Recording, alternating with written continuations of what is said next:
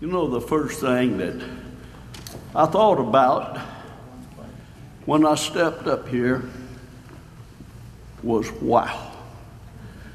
I have never in my life lived to witness such a beautiful thing as I have this week. Amen. Last night, if there is such a thing as having your cup run over, they would have had to got out some mops. I'm going to tell you, that was the most beautiful sight that I believe I have ever saw in my adult life. And it's a wonderful thing to know that God is able. I have often thought about how man treasures the wisdom of men. How he looks at the wealth of the world and the accomplishments of education or material things.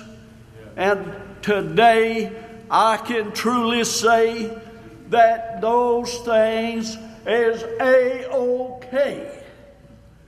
But let me tell you, when you take those things and put them before a living God, they will perish, he said, with the using thereof.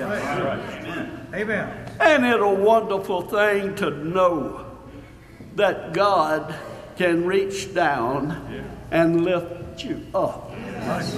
He says he can lift us up and put us on a highway. And he said that highway shall be called a highway of holiness. And he says there shall no unclean thing enter there. I tell you this morning, I love the gospel of Jesus Christ. And I believe the angels flew through heaven with it, saying peace on earth and goodwill toward man. I feel the least of all this morning. And I ask the prayers of the saints. Every day of my life I get up and I say, Lord, if I live in a way that's pleasing to you, I want you to bless me. Amen. I want to live humble. I want to live in such a way that any moment, I want to tell this just for a moment, if I may. I left one morning with a cake in my hand that my wife had made for a neighbor whose husband was real sick at 10 o'clock. And when I left the house, I said, I'll see you later. And when I got back home around 12, my granddaughter found her laying in the living room floor. That's past May the 22nd, was 7 years ago. Now, I had fought this gospel. I had said, I don't have to go that way. I don't have to do this, and I'm telling this because I hope that someone is sitting here today saying, I don't really have to do this today. But let me tell you, I didn't think when I walked back in my home that I would find my dear wife laying in the floor dead with a massive heart attack. And let me tell you something, after that, God began to hound on me worse than I had ever been.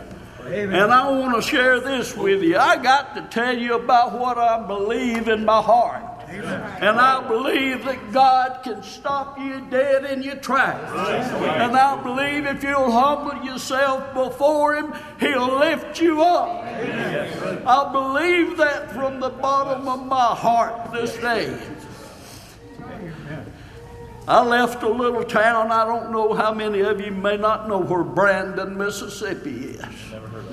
But I left that town that morning, headed back to Byron, Mississippi.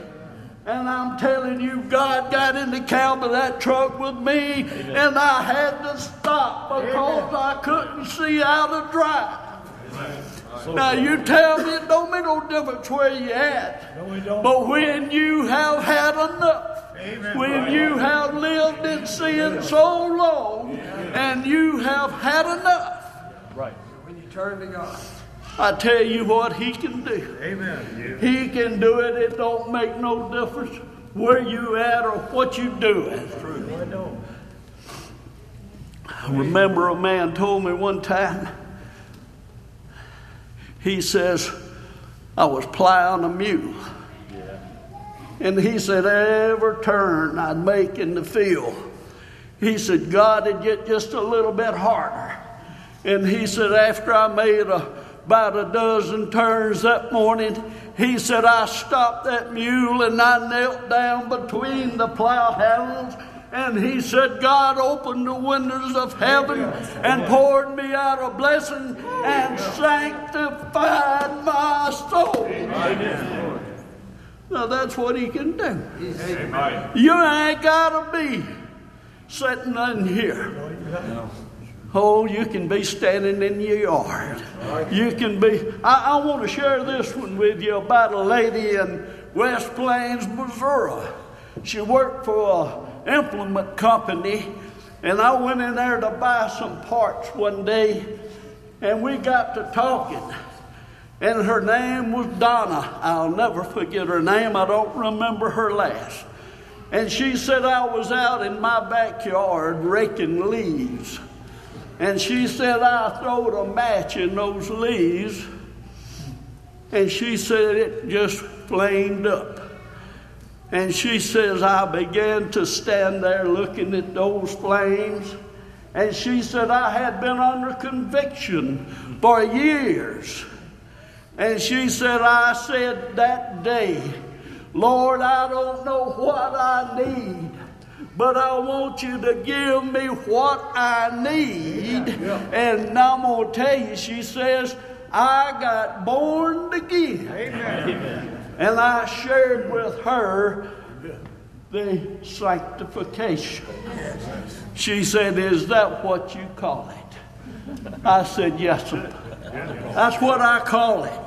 And we stood there for another hour and tears flowed. I'm going to tell you something. You haven't got to be at this altar. You can make an altar wherever you feel the need. Amen. And if you haven't made an altar, make one, please. Amen. I want to read just a little bit. It's hard for me to get my mind on one little topic and stay there. I just can't do that. It's virtually impossible. But I want to start out reading something because this is where it got me today. Amen. It's found in the first chapter of Genesis. And starting at the 26th verse. Now, mind you, that God is over all. That's right. Now, people says, I can't live that way because I just can't do this. You're absolutely right. I never could do nothing. But I want to tell you about a man that can. And said, and God said, let us make man in our image. Have you ever thought about what the image of God is? And after our likeness.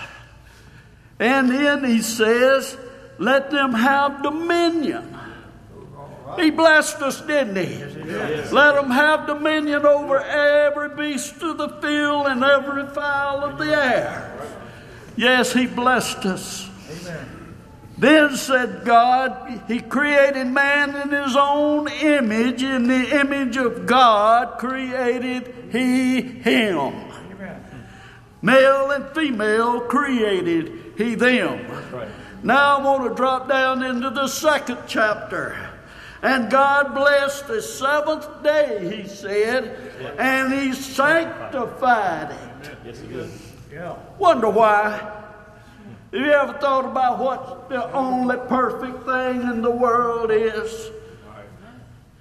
If it ain't sanctified, it ain't acceptable to God. Hallelujah. It's got to be sanctified. And he said, and he sanctified it because that in it he had rested from all of his work. Let me tell you something. When you fought God all your life, no rest. He said there is no peace. My God, he saith to the wicked. Now, if I am going to follow after God and all of his righteousness, then I will find joy. It will spring up into me a living well of water that never runs dry. I could stand here and tell you for an hour about my experiences in life. And I want to sum them up in a short sentence. There is no peace, my God saith to the wicked. And if I am not sanctified, there ain't one other place to be. And that's lost. And if I'm lost, there's not but one way to be found.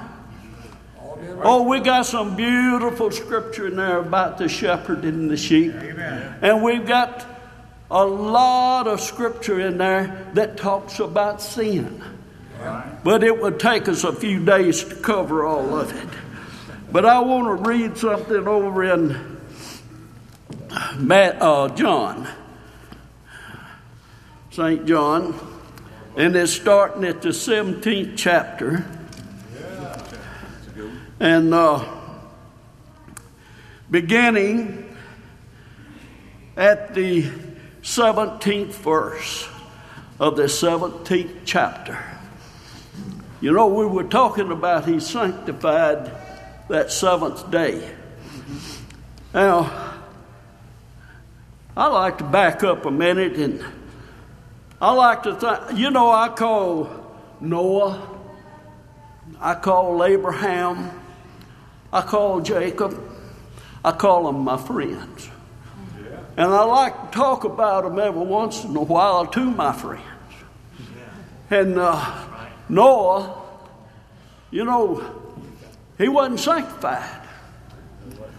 But everything that he did was because he had faith to believe that the angel of God had told him the truth. Now,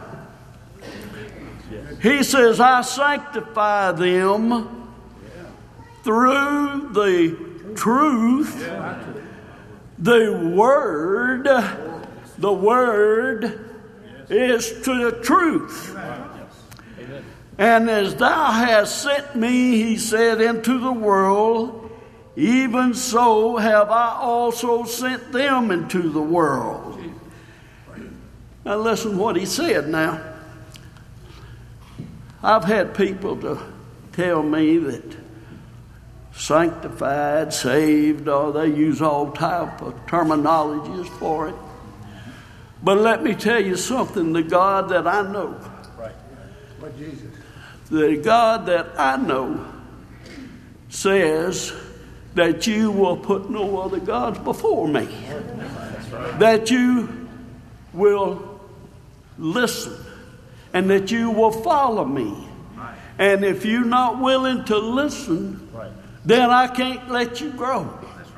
But if I listen to him, then he will give me an understanding. Amen. And he also, when he sanctified me, he gave me the power to resist the wiles of the devil. Amen. Now, he says, and for their sakes I sanctified myself.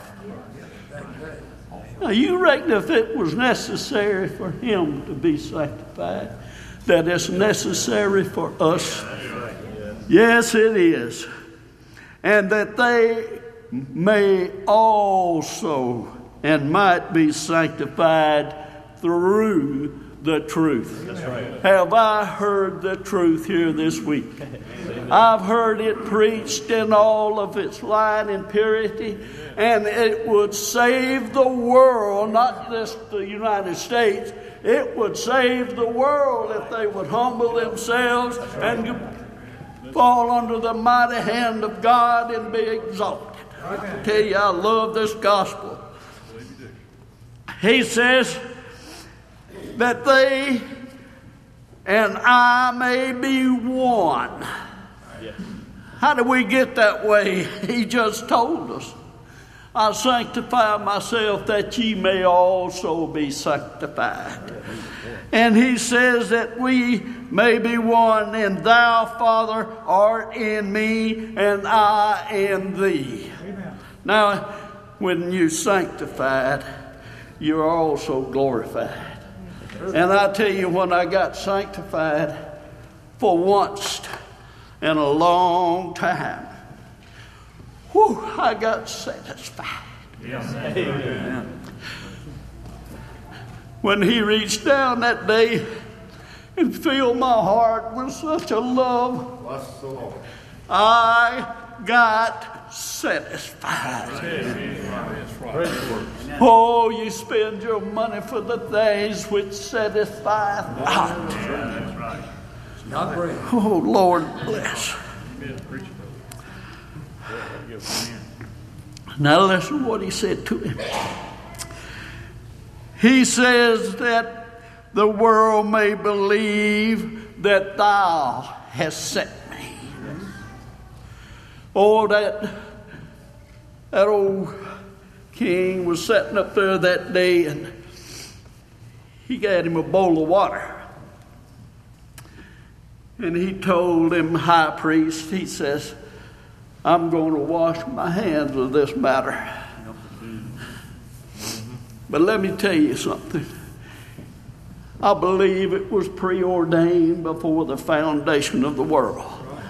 I believe that when he died on that cross, that it was preordained, because from the day Adam left the Garden of Eden, let me tell you, God has been on a continuous trail to pull back that holy relationship with man again.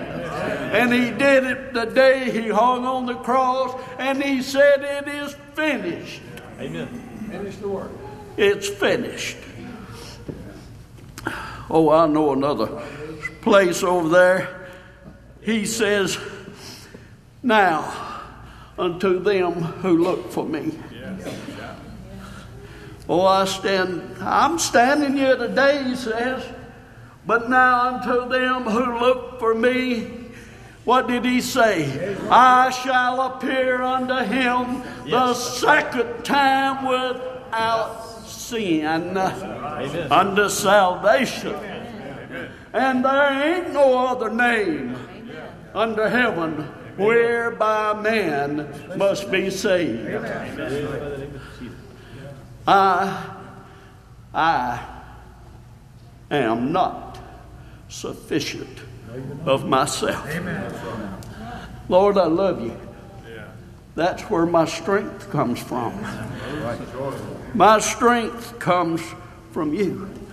Because you see, when I began to maybe get to, I told my brother this morning, I says, you know, if you just put a little crack in the door, I says, what the devil, he'll start easing in. Boy, you ain't even got to open it a foot. All you got to do is just put a little crack, and he'll jump right in the middle of it. But when that occurs, and I get so kind of lonely at times, and I want my family around me, my immediate family. I want them to come and go, and I try to talk to them. I don't, I learned a long time ago, you can't push nobody. You lead them. See, they told me in the military, said you make a leader out of yourself and people will follow. And I thought about my children this whole week. They've been heavily on my mind, and my granddaughters. I tell you, I see this wonderful house full of young folks. And I'm telling you, it just puts me right up on top of that pinnacle. Whew, I'm telling you, it does. I want to read just one more place, and then I'm going to hush. I'm good at not listening to my inner self sometimes. Now, over in Peter, in the first chapter, now what does he call us? He says, he addressed us. He says, the elite. And the elect, I like to call them the elite sometimes. But he says, now the elect, according to the foreknowledge of God the Father, through sanctification of the Spirit, unto obedience and the sprinkling of the blood of Jesus Christ, grace unto you and peace be multiplied. No peace, my God. Satan couldn't read it. Multiplied to the righteous. If there's anyone out here today that has no peace, and if you was a sinner like me, I'll promise you, I know you ain't got no peace. If you sit under the sound doctrine of this church, as I did at the age of 18 years old. I was in the military, and I heard it, and I never forgot it. Nowhere I went, nothing I did, I remembered it because it bore deep into my soul. It's the truth. I knew the truth. That's so. If there's someone here that has no peace, while we sing a song of invitation, would you please come?